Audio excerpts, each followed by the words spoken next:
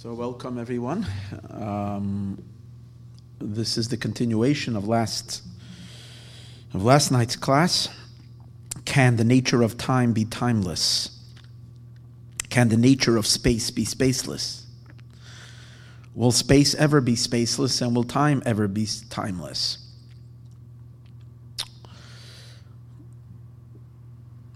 If we dig deep enough into time, and we dig deep enough into space, and we uncover their godly essence, then time, the nature, not only can we experience beyond time eternity and timelessness, but that time itself is timeless and space itself is spaceless, and that's what's going to be revealed in the third temple. That's going to be the summary of what we're going to learn tonight and what we started yesterday. And now you can go to sleep because you heard already this year. For those of you who want to hang in there a little longer and explore this in a very deep, fundamental way, so hang in there. That's what we're going to be doing. Tonight's class needs the introduction of last night. I mean, you can listen to tonight, but I'm not reviewing. I'm going right into it. So listen to the first part one of this that's on Facebook and on YouTube, and hopefully we'll post it tomorrow on the website as well, mayon.com. Tonight's share, let's continue the dedication. Let's continue dedicating this because this was supposed to be one share. It turned into two shares. So we're going to dedicate the share as from the dedication of last night, which was by the Lian's family. And this is in honor of Shendel Lian's father's yahrzeit, which was today. Meir Ziskind ben Ramosha, may his neshama have a great aliyah. Okay. So I mentioned yesterday that even though the first temple would have been, the quality of the third temple is that it's going to be eternal. It's going to be a last forever. And that's what its true superiority is. The other two, that's why it's called a house, and it relates to Jacob, to Yaakov, who's eternal. But as we explained yesterday, even had the first temple could have also been eternal. It could have also lasted forever. And yet, it wasn't good enough. It needed to be destroyed. Intentionally, we stopped it. Hashem stopped it. Hashem interfered in it being eternal. It's a strange thing. He interfered in the eternity of the first temple, destroyed it so that he can bring us the third temple, which is quality is eternity, which doesn't make any sense. If you don't destroy this one will be eternal, and then you won't have to make the other one. That was the question we asked yesterday. So he said that the real quality of eternity regarding the temple, and obviously regarding our relationship with God that the temple conveys, would not have been realized in the first Beis Hamikdash, meaning its eternity would have been a superficial eternity. It wouldn't be the real depth of an eternal temple. So let's understand the significance of how that works, why that is. So we began to explain yesterday that the Beis Hamikdash was an interesting thing. It was a convergence of space and beyond space. It was a miracle that would happen in the Beis Hamikdash, which indicated God's presence in the temple. The symbol, the expression of Hashem being in the temple in its strongest place is that, the rules of creation, the rules of physics is time and space. And everything in this world occupies space. But in the Holy of Holies, which is like the place of meeting where God actually resides, space was uplifted to beyond space. And the meaning of that was, there was an ark. The ark has its particular measurements. The measurements of the ark were 2.5 cubits was its length, 1.5 cubits was its width, 1.5 cubits was its height. And 2.5 cubits, let's say, is roughly about 5 feet. The room itself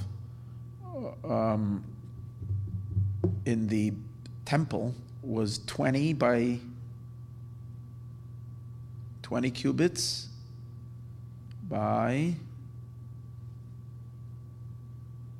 by 20 cubits, I think. Let's talk. I'm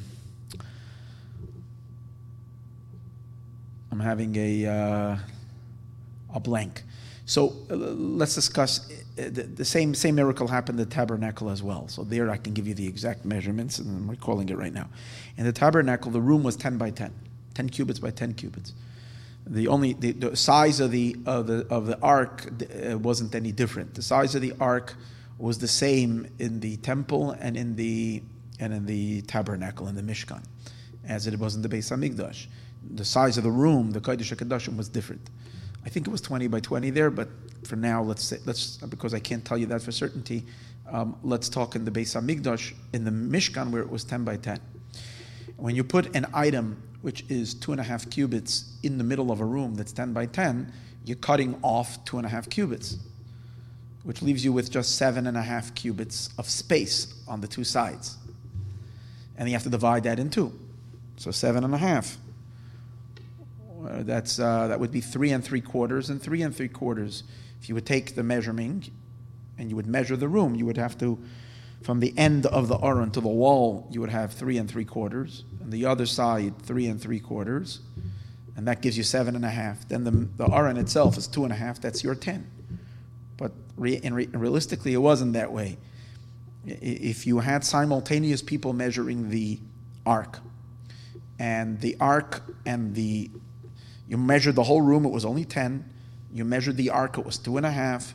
You measured from the side of the ark to the wall, it was 5. You measured from the side of the ark to the wall, it was 5. This contradicted physics. Didn't make any sense. And it wasn't like, the depth over here is not that there was no space. If there is no space, then why are we talking about 10 cubits, 2.5 cubits? There was space. There had to be space. In other words, you have to work within the net. It was created within the zone of space. You can say that there are higher frequencies, higher stages of existence where space doesn't exist, but they were operating within space. Yet in space itself, it was not space. So space and not space converged. That was the miracle, and that was obviously an indication of God's presence. Now, the specialty of the Beis Hamikdash is not only after they built the temple. Now, we can say that the reason how this miracle happened is because God is revealed. And when God is revealed, there are no rules. So opposites can converge. That would be the simple, transcendental answer that has no explanation and no reasoning, and as we can't in any way conceive it other than say that God was revealed. But what we are going to learn today is something deeper than that. Not that God is just revealed, but an idea that could give our minds an understanding of how this miracle actually took place. What was really going on? What is the underlying element of this convergence of space and non-space? And that has to do with the idea that even before the temple was built, the space of the Beis Hamikdash was special. It's different than the rest of the world. Now, the first thing we need to know is that when God created the world, and He created all of time and space, so the beginning of creation, as the sages mention, its first point, where the world was created from, is from the Even HaShasiyah, and that is the foundation stone. And that's a stone that's on the Temple Mount. And that's where the Aron would sit on that stone. So that's like the nucleus of the world. The nucleus of the earth is that stone, and from there it expanded.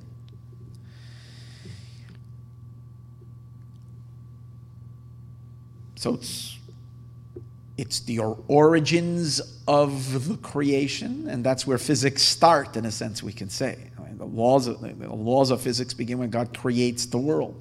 He creates it from there. So this seems to be subject and part of creation. Yet we find that when Yaakov, our forefather Yaakov, came and spent a night, and he slept on that mountaintop, Yaakov proclaims, he wakes up and he says, Man noira hamakom hazeh, this place is so awesome. Ein zeh ki im beis Elokim, this is the house of God. V'zeh shar hashamayim. So the Midrash says, not the Midrash, the Targum, the translation of Chumash, on the words Man noira hamakom hazeh, how awesome is this place, the Targum says, Leis dein asar hedyot. This is not a mundane place, or the actual translation. This is not the place of a simpleton. Hedyot means a simpleton. This is a royal place. That's the simple meaning. It's a royal place. Let's go a little deeper, according to the mystical understanding of it. When we say this is not a place, asar hedyot, this is not a place of a simpleton, what does that mean? Creation is called the space of a simpleton. In what sense? The Zohar says that when God created the world, God wasn't being sophisticated. God wasn't being royal. He wasn't being aristocratic. Because if God would have been aristocratic, which means if he would have been expressing his nobility, his heightened, more refined, elevated self, he wouldn't speak such cheap words. Now, not to diminish, the act of creation is the most awesome act. God creates a world, and it's the most noble act. It's the most generous act. It's the most giving of act. God is sharing his space with a creation, with a world. That's awesome. But what we mean, the Zohar is trying to say, is that this is not the true greatness of God, is that he can create the planets, that he can create a universe, or create many universes. For a true infinite, truly infinite, omnipotent being, this is child's play. That's what it really means. This is small, it's cheap. It's not, like, if I show you the most, sometimes I don't know what's coming to my head right now, but I used to do biking. I should get back on my bike. I need to get back on my bike. Everybody should do exercise. I'm going to get back on my bike. But Ezrat Hashem. But in any case, now's a good time. The roads are empty. It's easy to go cycling. But I remember going to the bike shop. I'm looking and I have my bike, It's a good, decent bike. Someone actually gave it to me. It's a good bike. But I look, and sometimes you see like, $1,500, $3,000. They have these bikes that are like $5,000. Like, wow, who's going to spend $5,000 on a bicycle that someone can steal? God forbid, no one should steal. But, okay, so you think, rich man. So if I go visit someone very rich and I see his bicycle, I say, wow, this guy's a... But if is this the true greatness of of someone who's truly rich? What's his name? Bezos from Amazon. Like his greatness is that he has a bike that's $5,000. It's child's play. For God to create a universe is child's play. It's insignificant. So the Zohar says the words that God spoke to create wasn't any sophisticated poetry on God's end, in which he's really like putting it on his resume and showing off and saying, "Hey, take a look at my masterpiece." It was something of insignificant. It was something really small, cheap, and that is the 10 utterances. Torah is not that way. Torah is Hashem's private stash. Torah is Hashem's true artistic talents.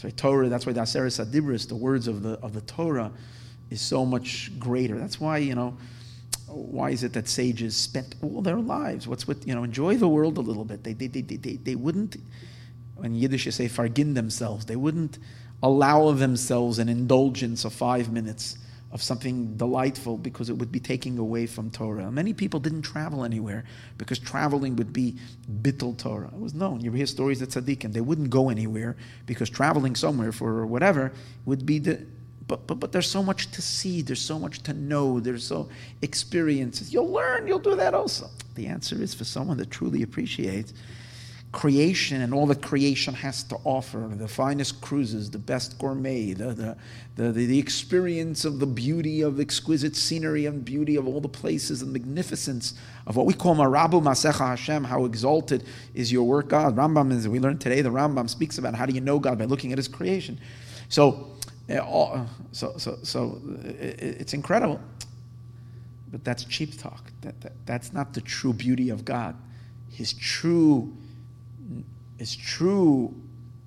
powers, his true nobility, his true richness, if you can say, of the divine, that's expressed in Torah. So they wouldn't, it's incomparable. And that's why, as a God gives us the opportunity to spend our entire life studying Torah, do nothing, and God recommends that. Even though He created such a beautiful world, why wouldn't He tell us go out and enjoy the world? And it's not that we don't find psukim and indications of the sages that you should do that. You should enjoy, you should partake. Actually, the sages say that this week in the parsha, we're talking about the parsha of vows. Taking a vow is not a good thing because you're refraining from worldly things. And if you don't have to do that in order to curb your appetite, because you feel that you're fully in control and you don't have a problem with addiction, then actually a person is supposed to partake with the world. It's not like it's taboo. It's not taboo, especially if you're not indulging in a way that's making you forget God, in a way that's you're appreciating God through all the experiences of life, which is a good thing. Yet God doesn't recommend that. Why? Because He has something so much better for you to do. Right? You can visit his private quarters and see His true richness instead of being caught up in the externality. Anyways, this is all parenthetical, but the idea that we're bringing out now is the idea that the creation and all that creation has to offer is called milin de hedyaita, a words of a simpleton.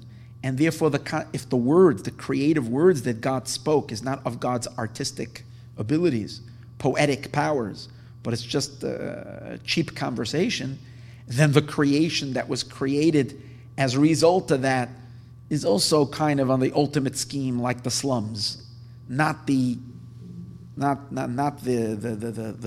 beauty, not the magnificence.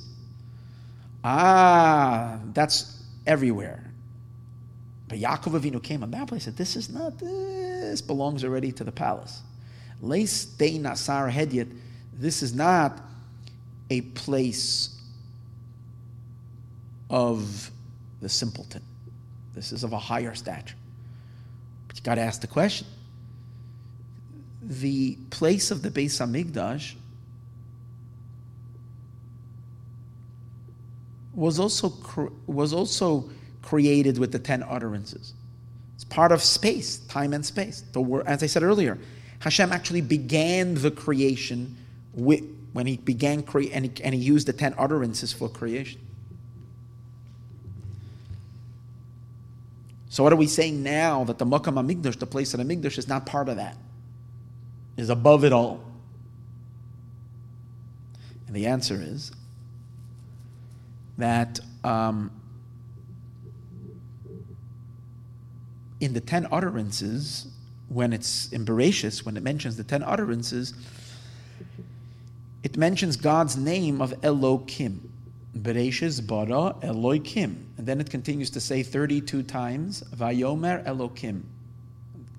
Keeps on saying, Vayomer Elokim. So it uses the name of Elokim in creation. When it comes, however, to, and we know the name of Elokim is the name of restraint. So anything that God is doing through the name of Elokim is restraining Himself and limiting Himself. And as we said before, it's not an expression of who He is. He's hiding in that. He's speaking cheap talk. He's not speaking like a king. He's not speaking like an aristocrat.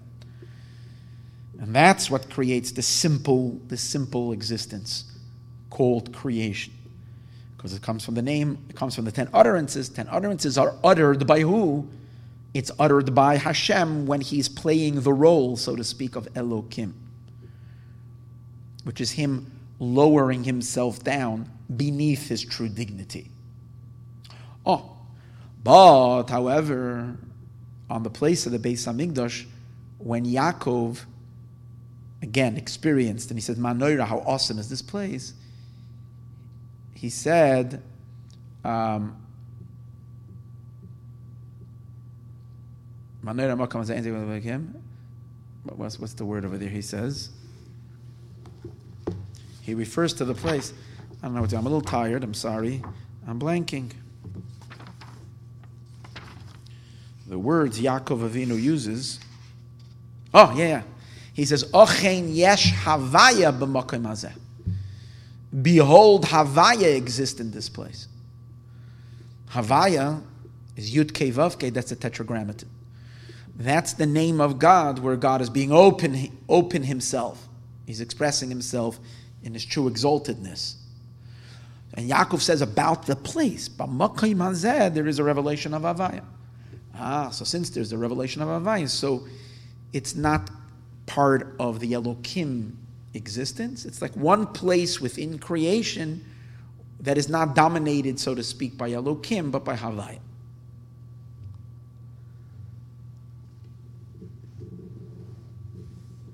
The question over here, however, is, what does that mean?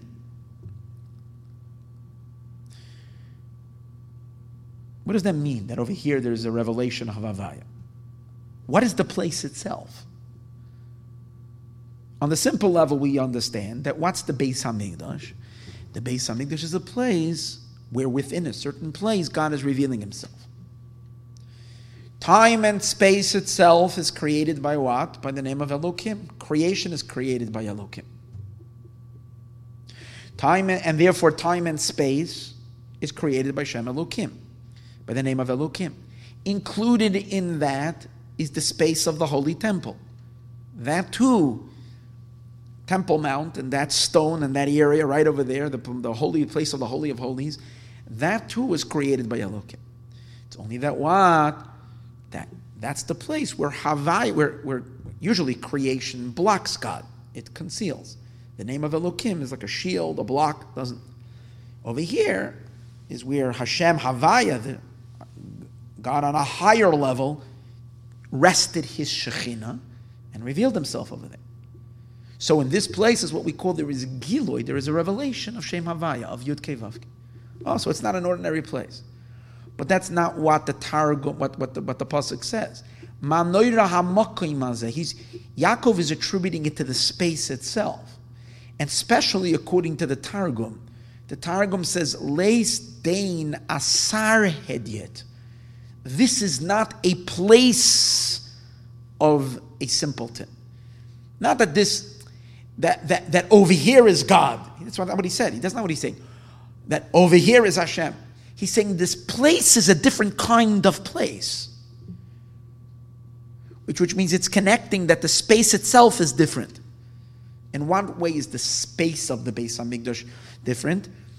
And especially since we're saying it's not a space of a Hediyot, which means the place itself is not deriving from the name of Elokim, which is the source of the 10 utterances which create Hediyot, which create this to be, as we said before, a simpleton's place, a non-royal place. If this is part of time and space, then it's time and space. It's made up from the name of Elokim. Good, you want to say that over here God is breaking through, God is present, fine. But what does it have to do with the space? So we have to say that no, that the space itself, it's not revelation of Havaya. The space itself is different. The substance of the space is different. The chemistry, if you can say, the physics of the space is different.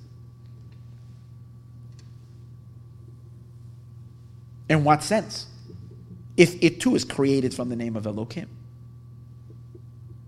The answer to that is, first briefly in a nutshell, and then with an elaboration. The answer is as follows. When we say creation is created through the name of Elokim, that's creation, the final product. That's creation as we experience creation. As we experience creation, God is projecting the creation to us through the name of Elokim. But that doesn't mean that there isn't a deeper state of existence. Simultaneously, we can say parallel universe. That means in this very same existence exists on a higher level of existence. And on that level of existence,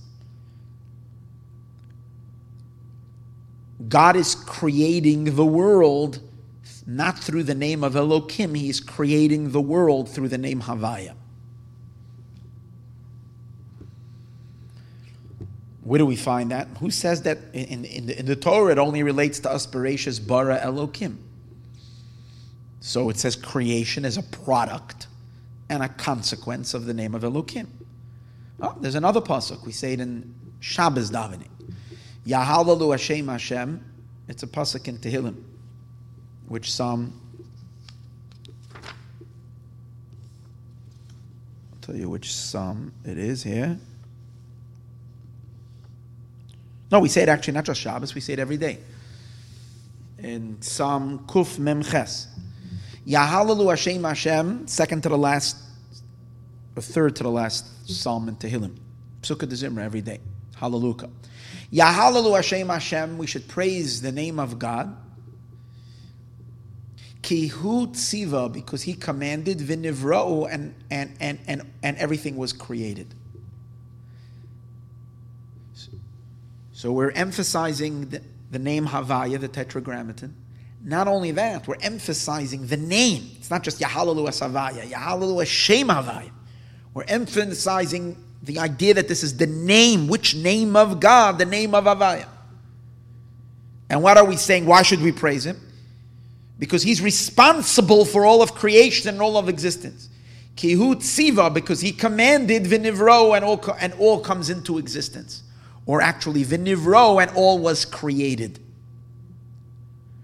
So we see specifically that Havaya is also present and responsible for creation. We also see it. He doesn't say this in the Maimer, so I'm not exactly sure, but I think it's related. After creation is told to us in Chumash, in the conclusion of it, it says, B'yoyim asois Hashem Elokim eretz v'shamayim. So after creation, it does attribute creation also to the name of Havaya. B'yoyim asois, on the day Hashem Elokim made eretz v'shamayim, mentioning the name Yud Kei Vav Kei as well. That there is some kind of a partnership taking place between Havaya and Elokim.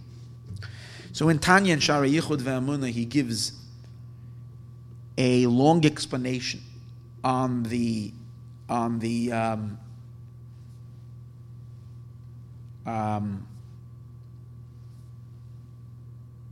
partnership, on the partnership of these two names of God coming together to create the world.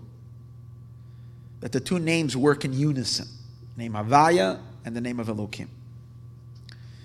But he says something very interesting there in time. I'm not going to go into this whole deep discussion right now.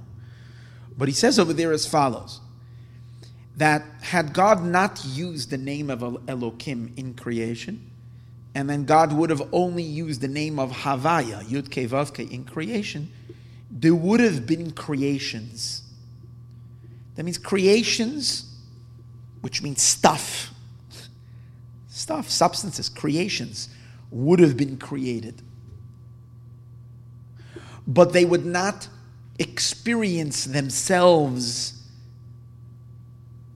as realities, as something.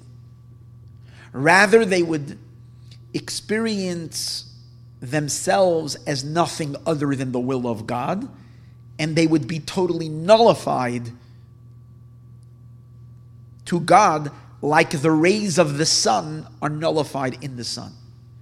It's like they would be existing in their source. And in that sense, they would be utterly egoless, and they would live in a constant, just total expression of their maker instead of themselves. In other words, something would be there. In order to create a something, you don't need the name of Elokim. Something would be there, but that something would be lost and so overwhelmingly aware that it has no existence other than the will of its maker to exist, and that would be its essential natural state of consciousness, would be just its maker. And obviously in a world like that, there wouldn't be free choice. A world like that would be a truer world, because that's the truth. We have no existence even for a split second other than the will of our Creator willing us and making us and and speaking us and thinking us into existence, however God is creating us. So that's the truth. So we would have been living in a truer, not in a blurry, confused state. We would be conscious. In other words, we might say we would be truly in touch with reality, with what's truly happening. But that would not serve the purpose, because then God wouldn't have any pleasure of us serving Him, because we would be Him in the sense that we wouldn't have a self. So for that reason, Hashem does not leave the creation in the state of Havaya, but He joins to the name of Havaya the name of Elokim, and He creates the creation, let's put it this way for today's class, in a two-prong process. First, their very existence is produced by Havaya, and then they are further cast into beingness, which means to feel themselves and know themselves.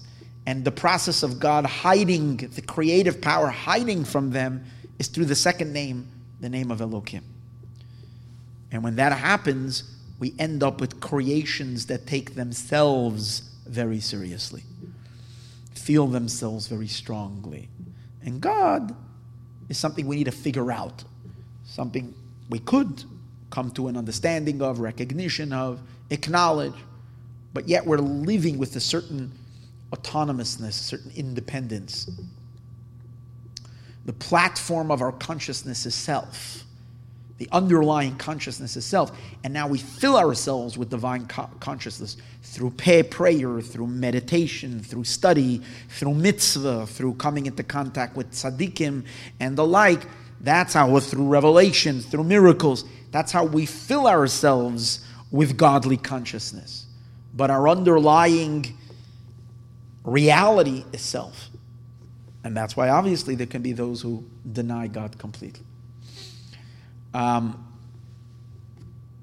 had God not created us through the name of Elokim and only created us through Havaya, then we could be creations exactly like we are, but with a whole complete, our reality would be a different reality.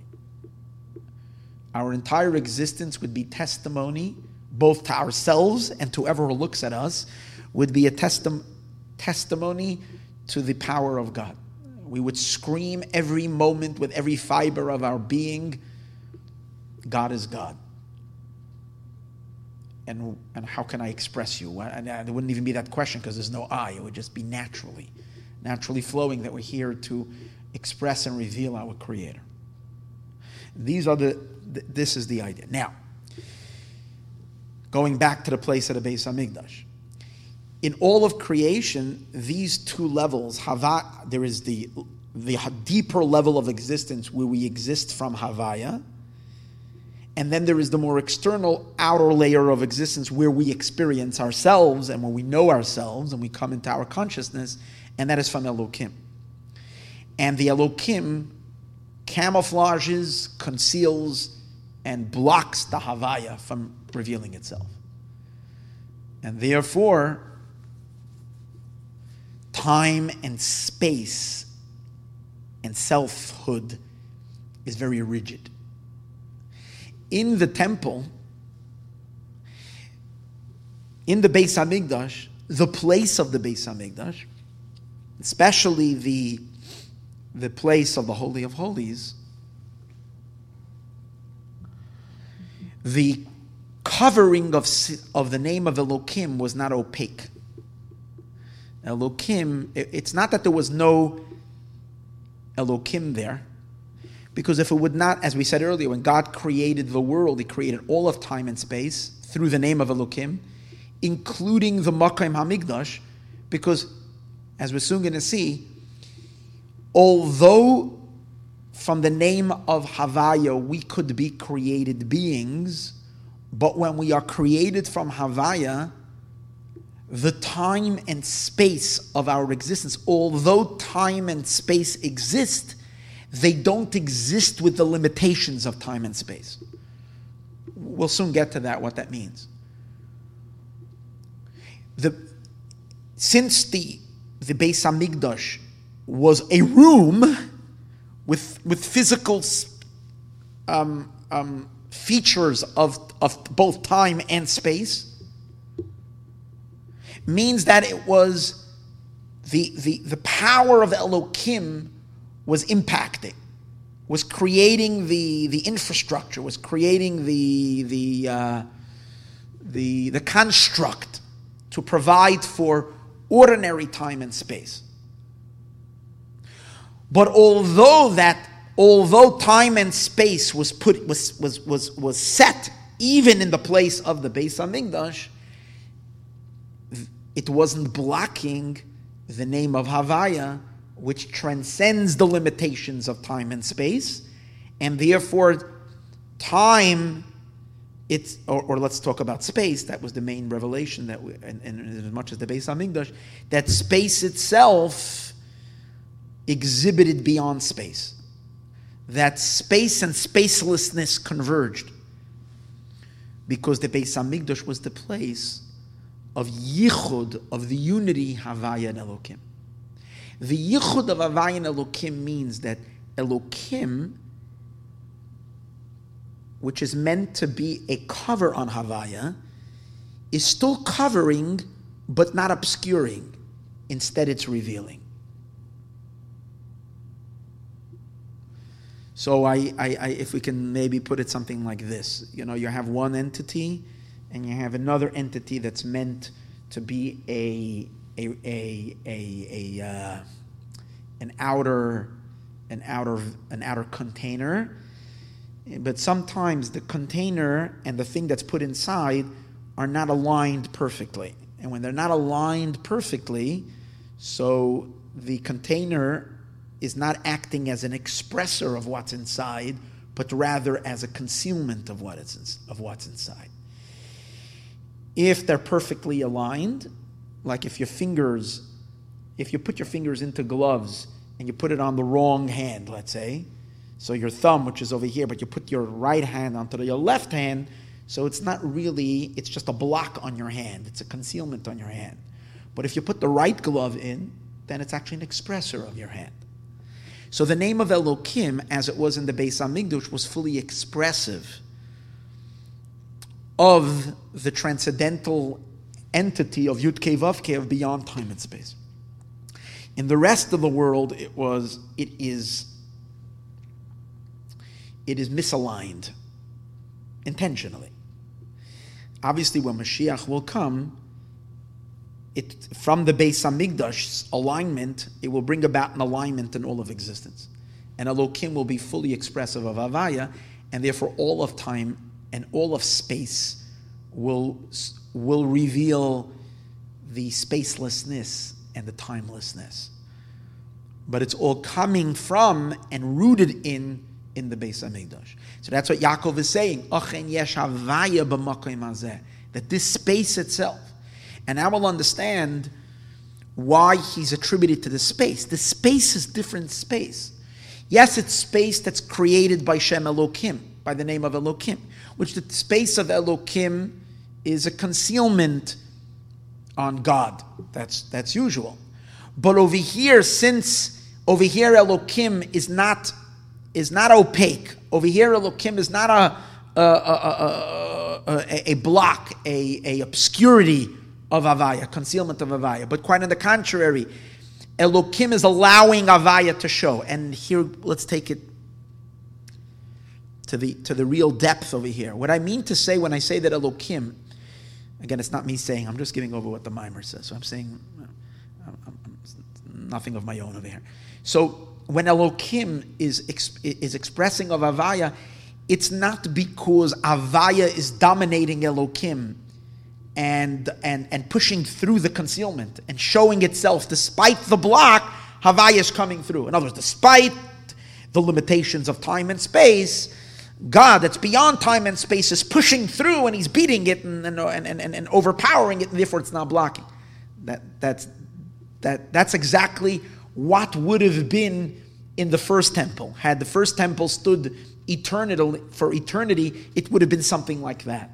That Havaya is pushing through in this place and making itself be felt, and that's why usually structures are subject to wear and tear and to time and space. This structure will last because God lasts, not because the building itself lasts, not because space itself is not subject to the limitations of space and to the limitations of time, because some higher power of God is present and making it happen.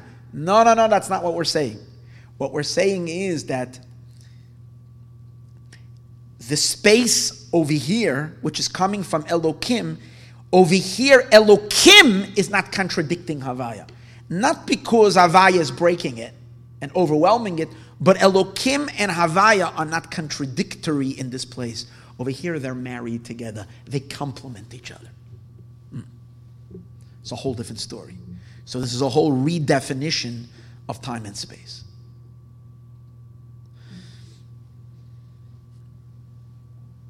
But obviously that needs to be understood. If the whole idea of Elokim, of the power of Elokim,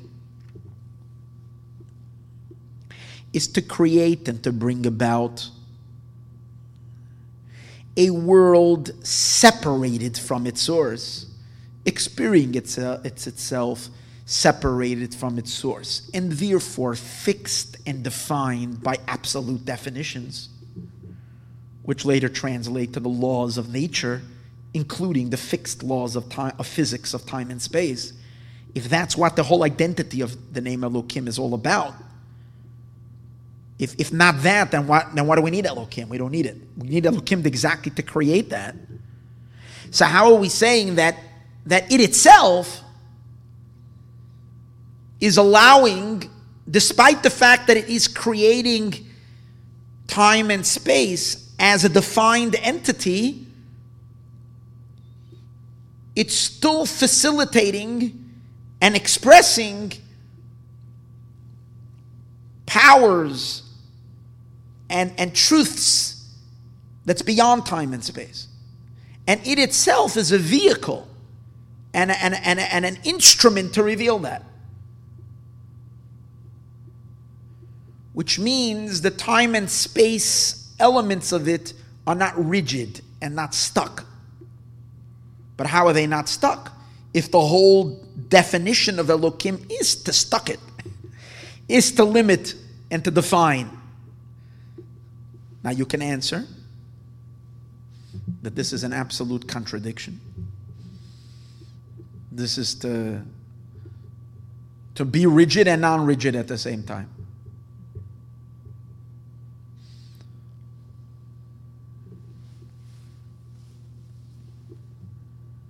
To be and not to be. Yes and no. And that, as I mentioned earlier, the answer could be like it is explained in some places, is that it's unexplainable. That's why it's God being there. And God can do two opposites that contradict the mind at the same time. To God, this entity can be short and tall at the same time. It's both. It's absolutely short and absolutely tall. It can be absolutely hot and absolutely cold. How? It doesn't make any sense. He created the rules of logic, and therefore he's not subject to logic. And therefore he transcends those very rules that he creates, and he doesn't have to play by the rules. And that's one of the reasons why we can't explore God really intellectually. In essence, we could, because God chose and said, I want you to explore me intellectually. That's why I gave you a mind and I gave you a logic. But in essence, we could not even think that we have a grasp on God through logic, because he's the creator of logic, and therefore he's not subject to logic. So you can't even begin to use logic to explore a being who's outside of these rules completely. He subjected you to these rules, but not himself. So what are you exploring? So we can answer that, but that's not the answer we're going to give over here. What I give over here is an answer in which could explain how this contradiction is not really a contradiction.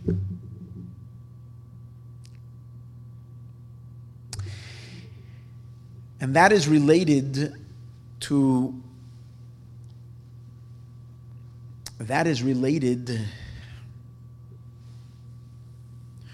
the understanding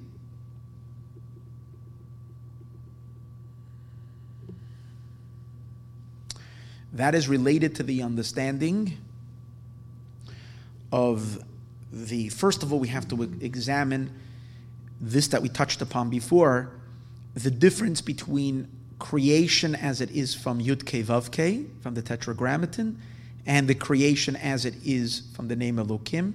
What is the root of the difference? Why is it that what is it about the manner in which God creates? What's the real teichen? What's the real content of why, when God creates through Elokim, do we result in a world that's so stiff and self-absorbed? And why, when God creates through his name of Yud Kei Vav Kei, does it result in a world that is so fluid, that is so soft, so to speak, so attached, so connected, so refined, so true? Why is that? So I just made a decision. My decision, I made it today, is that being that these are such fundamental concepts, I shouldn't try to cram it into just this class. Let's do it in 3 classes. So yesterday we did part 1. Today's part 2. We'll finish with a part 3. And Hashem help. I should do it tomorrow. Although tomorrow night I have usually another class. We'll do it a little earlier, sometime today. Whenever you'll see a YouTube pop up, and if you don't catch it, or on Facebook, and you want to listen to it, it will be there. So even if you're not catching it live. So again, but I do want to finish this idea, and then we'll leave because there's a lot of deep concepts, and it's building one on top of the other. So, but what I do want to talk about today is the fundamental understanding of what's the difference of a creation from Havaya and the creation from Elokim, and why is it that time and space, as we know it, can only come from Elokim, is a consequence of Elokim, and not from Yud Kei Vav Kei. And let's take that a little further. As I mentioned earlier, being that Shem Havaya can also create a creation, which means a distinct entity that's not God, that's being powered by God, but it's not God. It has no existence other than God creating it, but it's still a creation. That's why it says, Yahalalu Hashem Hashem kihu tziva v'nivra'u. Nivra'u means he commanded and things were created. There's a world, there's an entity that's created. We actually could be created, and we are created from Havaya as well, on a higher, deeper level of existence, which is not revealed to us. And as a result of us being created as distinct entities, we actually have time and space as well in the world of Havaya as well. That is the reason why Havaya indicates time and space in the fact that the sages tell us that the meaning of the Yud Kei Vav Kei, what it really means is past, present, and future. But all of them in one. So obviously you're talking about time. If we're outside of time completely, what do you mean past, present, and future? There's no past, there's no present, no future. That's all that's time concepts. Where there is no time, there is no past, there's no future, there's no now. That whole thing doesn't exist. If in Havaya we're saying Hoya Hoy V'V'Iyeh, not simply we're saying it about God, that He was, is, and will be. But what that really means is that the creations that are He is outside of time completely. You can't even say that. But in as much as the word Havaya is also from the word Mahave. He brings existence into existence. He's being everything into beingness. And over there we say past, present, and future. That the creations resulting from Havaya do exist in time. Because they're creations. And if they have time, they have space. But it's a different kind of time and space. It's where past, present, and future are completely joined together. And that would imply space as well. Here and there are totally one. There is here and there. There is up and there is down. There is north, east, south, and west. But north, east, south, and up and down are all one. And time is all one.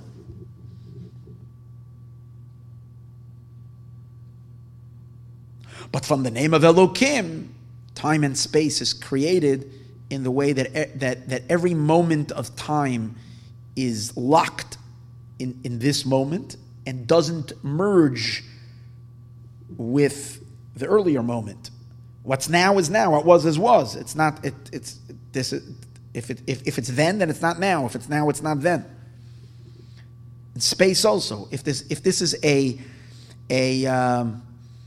square foot in the east side, it's not a square foot in the west side. And if that's in the west side, then it's on the west side. It's not on the east side. If that's downtown, then it's downtown. If that building is downtown, it's downtown, and it's not up down. But not in the timelessness. I'm sorry, but from Shem Havaya, there is time and there is space. But it's here and there as one. It's in north and south as one. All of space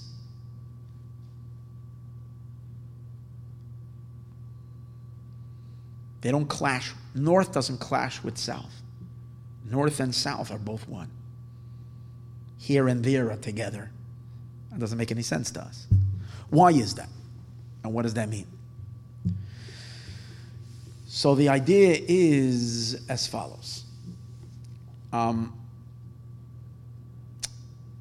When we speak of creation from the two names of God, we find that when it comes to the name Havaya, it says, Yahalalu Hashem Hashem, let us praise the name of God, Kihu Tziva, because He commanded, V'nivra'u, and they were created.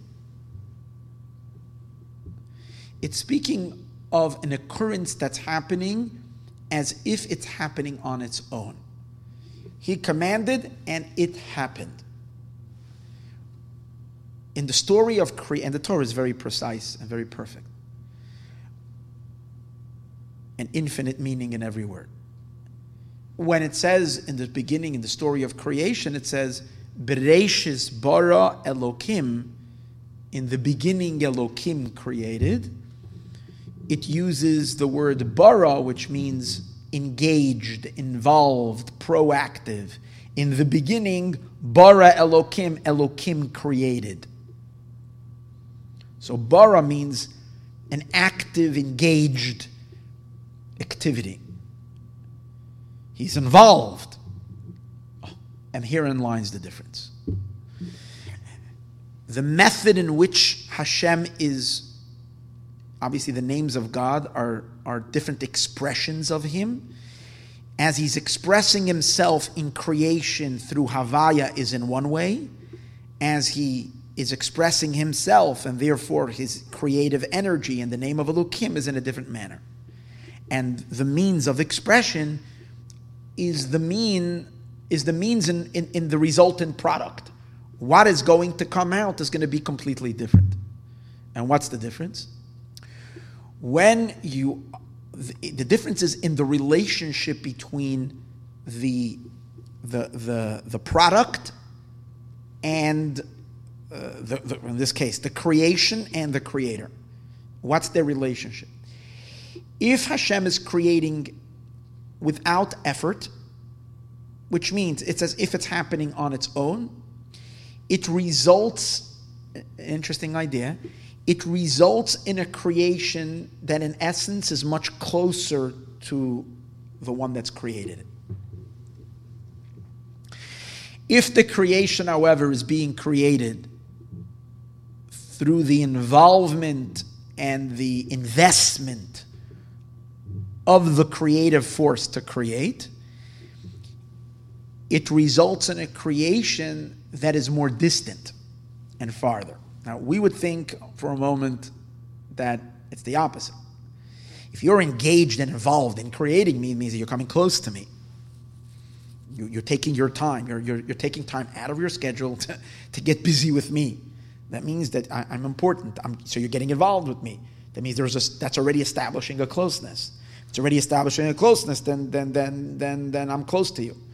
But if I'm such a nobody, you're not even involved in creating me, somehow by mistake, or I don't mean by mistake, but without any thoughtfulness, without any involvement, so to speak, you dropped some energy out and it leaked, so to speak, and I happen to accidentally have been created from it. That's almost like what it sounds like. It happened somehow. Oh my! It popped up on the radar. It created from his energy, but like without any thoughtfulness, without any investment, without any purposefulness. It just happened. So that would mean a creation that's distant and removed. That's what it would seem like. But if you dig deeper, it's the opposite. That a creation that he's involved in, what that means is, what is the getting involved in? Getting involved in means God is saying, I'm stepping away from me to you. The mere fact that I am stepping away from me means I am ending me to make you. If I am ending me, now that doesn't mean in the literal sense that God is ending himself, but I'm now shutting me down. It's not about me now, it's about you. So I'm moving away from me to you. So the you that's being created is the you that exists completely in your world. It's about you and your reality, your space. So I'm not there. So therefore the consequence is you're going to be you. You're truly going to be you.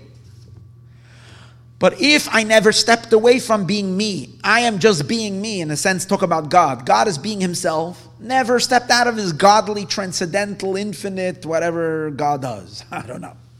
God does shidduchim, that's what it says.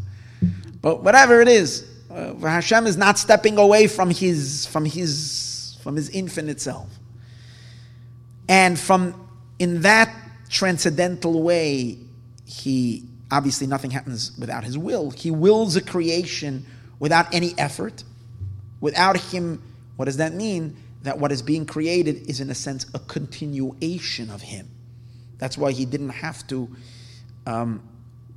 get involved, meaning he didn't have to do an effort, meaning he doesn't have to step him away from who he is to make that.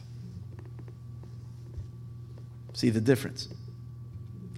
So I told you yesterday that I was able to download this book that gave me explanation. So he gave a very nice example just to illustrate this. You know, you have a teacher who wants to teach a student how to daven.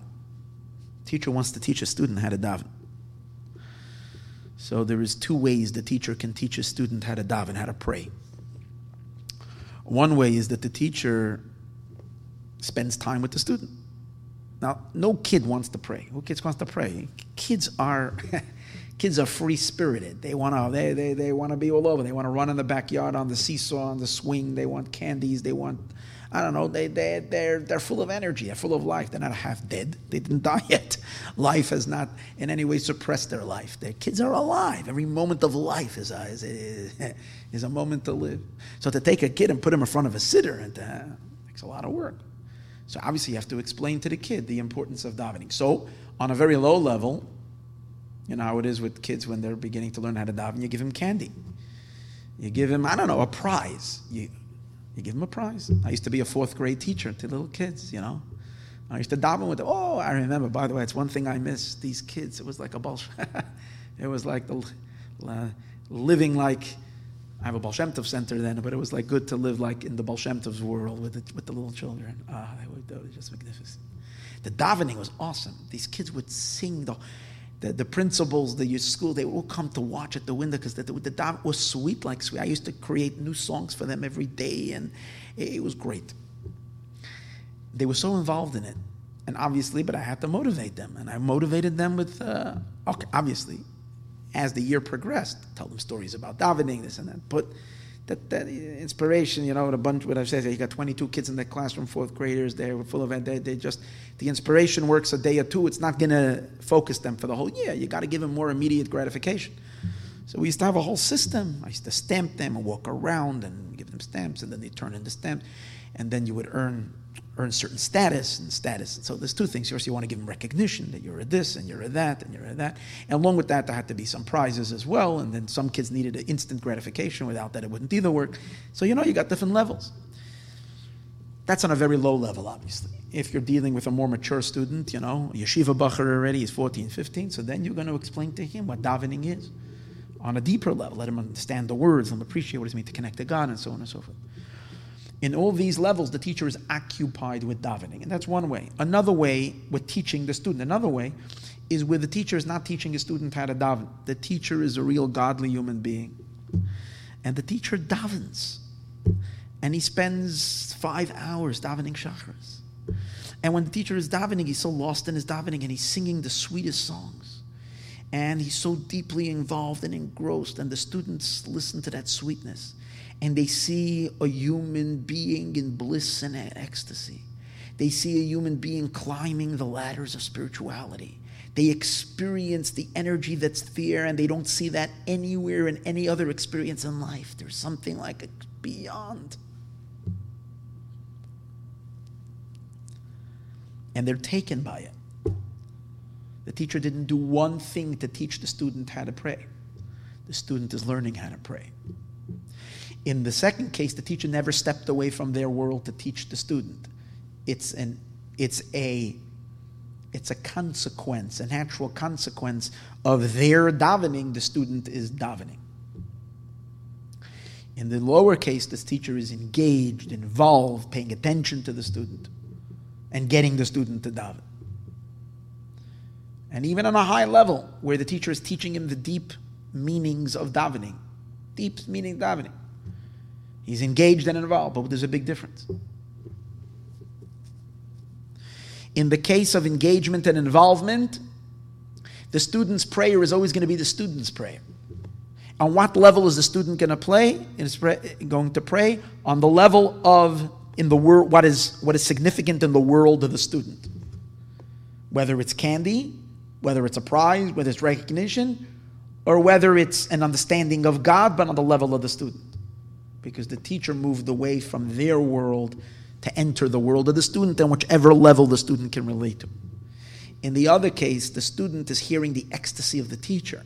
And when the student is davening, obviously they're not on the same level of the teacher, but it's off the inspiration and thereby close to the sweetness of what the teacher was experiencing. That's their inspiration. So it's on a much, much, much, much higher level. So we take that concept and apply it to 2 levels of God creating the world. On the level of Havaya, God is not stepping out of his realm of Havaya. He's being himself. He's an omnipotent God. Shouldn't an omnipotent God throw around a couple of universes? It's part of his omnipotence. Create some.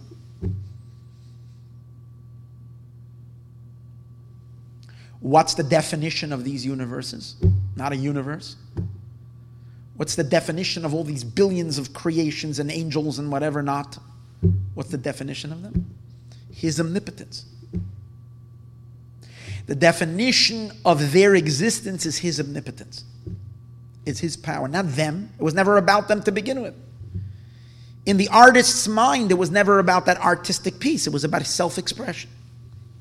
So it's always about him. So the creations are also filled with him. And therefore they know him very well. And that's their underlying consciousness, because that's who they really are, is just a product of his omnipotence. When God, however, created the world through the name of Elokim, he said, let me create a world. He stepped away from himself. That's the idea of tzimtzum. Blocks himself, contracts himself, makes space for something else to exist, and allows our world, with all giving significance and importance to us and to our reality.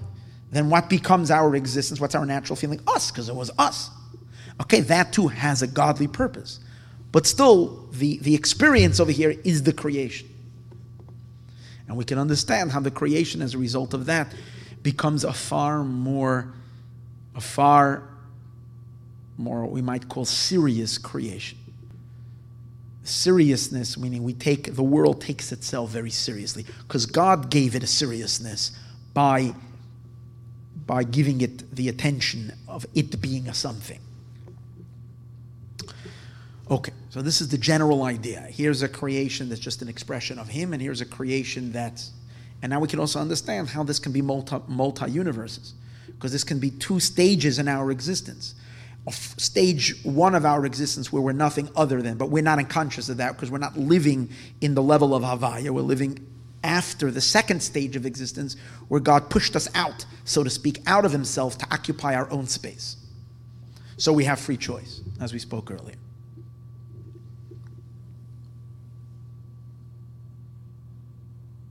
Now, how about time and space?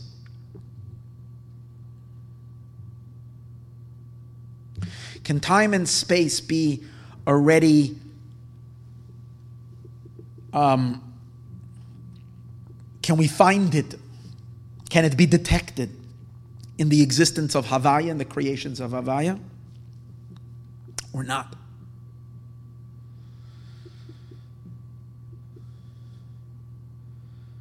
So as we said earlier, when the pasuk says, Yahalu Hashem, praise the name of God, Kihu Tziva, because he commanded, Vinivra'u, and they were created,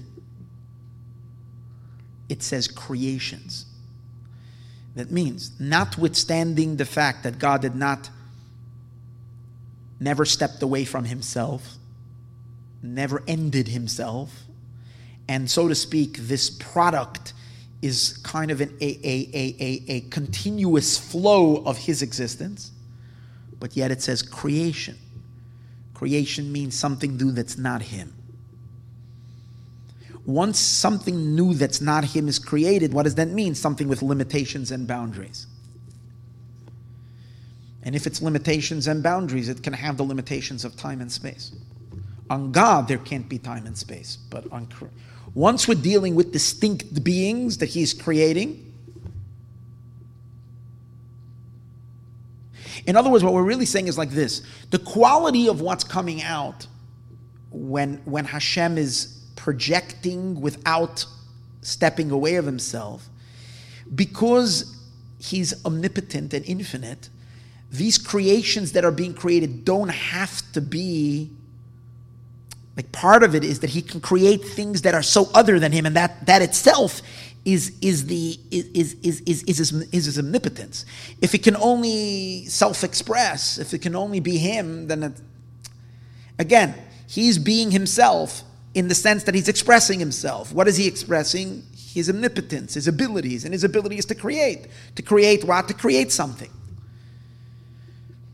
So when we say that they are testimony to him, means one thing. Doesn't mean that their quality of who they are and what they are him. No, they're infinitely distinct from him. He is a non-defined, non-descriptive, infinite, simple entity that has no definitions, no limitations, no boundaries. He's God, and they are creations. The only idea that so in that sense, they're not close to him. They're as far as possible that can be. A creation and a creator have absolutely zero, there's nothing to equate. Ein aroich. No comparison at all. The relationship is only in their experience, meaning their consciousness, is that they are only about the expression of Him. Their definition, who are they? Nothing other than to reveal His omnipotence. What am I all about? God's omnipotence. That He can create something very different than Him. So their consciousness is Him, not their very existence. And therefore, they could have time and space. No problem. So time and space is already existent in that world as well. However, here's the secret. Since the definition of each being on that level is not them, but who are they? They're the creative life force of what's creating them. So then the identity of every being over there is not them, but the singular source that's creating, the omnipotent being that's creating. And because of that, they do not contradict each other. Which means that if I'm a space,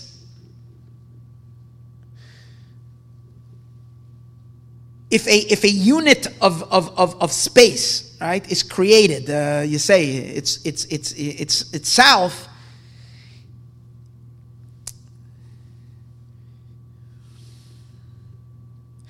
If I am me because I am me, and you are you, that's a song in Avram Fried. If I am me because I am me, and you are you because you are you, but that's the definition of who I am and you are, then I'm not you and you're not me, and we contradict each other. So therefore, from the name, let's work the other way. Before we complete the thought on Havaya, let's go back to Elokim. When Elokim creates, the meaning of every existence as it's coming from the name of Elokim is what it is its definitions, its identity. So if I'm creating something that's in the south, its identity is that it's on the south, and it has the characteristics of the south. Right? It has a southern accent. It does not have the characteristics of the north. It contradicts the north, because the north has complete other characteristics, and north and south contradict each other. Every being occupies that the space is rigid in its own space. It will not allow any other space into its space. And therefore, hence the rigidity of space. You're there, and this is there, and what's there is there, and here is here, and north is north, south is south, east, west. All the different directions are fixed in their place. But if on the deepest level and on the most thorough level of consciousness and of awareness, who am I? What am I? Nothing other than the Creator that's creating me. And who are you? The nothing other than is creating you. Then I am you, and you am me. And all this is all one, because we don't contradict each other. Because what are we at our essence? Only the infinite source that's creating us, that's not defined by anything. So every unit of space is completely one with every other unit of space, because they're made up of the same stuff, and that is the Creator that's creating it, and that's what's felt in them, so they don't clash with each other. And that's the meaning that's from Havaya, Hoya, Hoy. There is time, but it's Hoya, Hoy, V'Viyeh, Ke'echad. They're all one.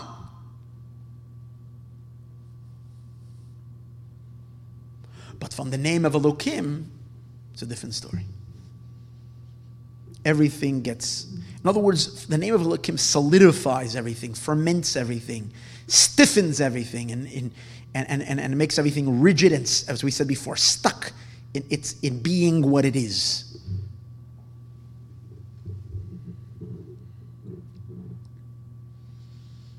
What happened in the Beis HaMikdash?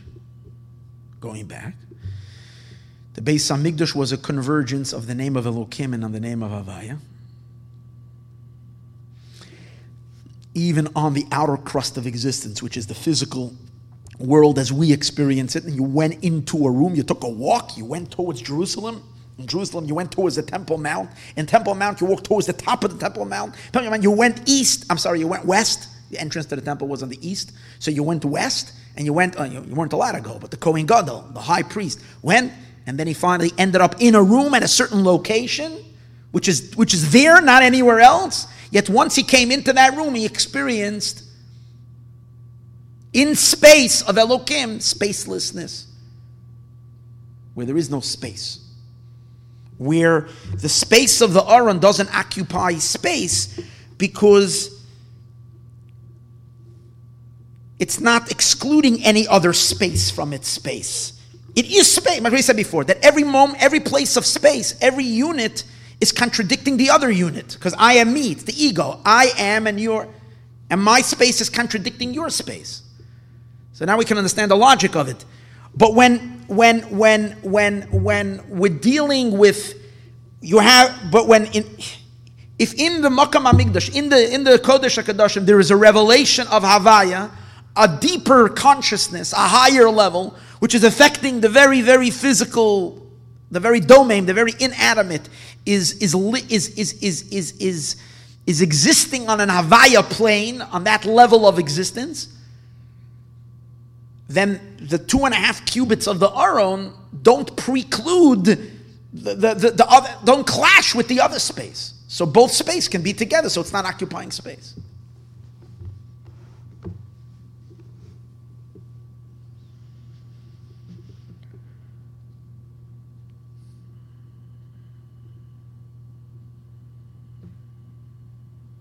But it's still,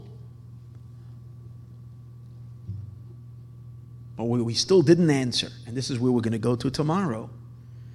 Is this explains to us that in this space, we're not experiencing space as it is in the name of Elokim. We're experiencing Havaya. That's what it really means. That everywhere else, Elokim dominates. Over here, there is a space of Elokim, but overpowering Elokim is the revelation of Havaya, and that's why it's dominating, that it's not going to follow the properties of Elokim, it's going to follow the properties of Havaya. The properties of the name of Elokim is to set every amma, every foot or every cubit to be rigid in to feel itself and therefore contradict the other. Over here, those rules won't apply. So what does that mean? That means that over here, Elokim kind of is silenced because Havaya is controlling. But that's not what we said before. We said that space itself is agreeing to it. And when we say space, I mean space of the name of Elokim. The space itself of the name of Elokim, which is rigid, is conforming, not just forming, joining and inviting and part of the spacelessness of Havaya. So how does that work? For that, we have to come to the third point, which we'll discuss in the next class. And that is the depth of the meaning of Havaya and Elokim are perfectly one. Ki Havaya hu Elokim. That Havaya and Elokim are really, as I say, two sides of one coin. It's the same God revealing himself in two different ways, and how the two are one. And in that sense, we're going to see that time itself, which is a time and space, as we experience it, which is a consequence of Elokim, is really timeless and really spaceless, because it and Havaya are perfectly one. And that's the Beis HaMikdash. Havaya and Elokim joined together. And we're going to see how the ultimate, we're going to go through two or three different interpretations of how Havaya and Elokim are one. And we're going to and show how the third temple is going to be the fullest expression of Havaya Elokim, perfectly one, which means that the world itself and its time and space feature is from within itself, both fixed time and space, and yet a host and an expressor for what's beyond time and space. Be'ezus Hashem. And that's why we need the third Beis HaMikdash, not the first temple and the second temple. So for this, Be'ezus Hashem, please join me tomorrow. Again, I don't have the time yet, but sometime during the day tomorrow, probably in the afternoon, we're going to finish this last part. Meanwhile, as I mentioned yesterday, let us already be in the Beis Hamikdash Hashlishi, and we don't and avoid the need for much talk, but let's just see it with our own eyes.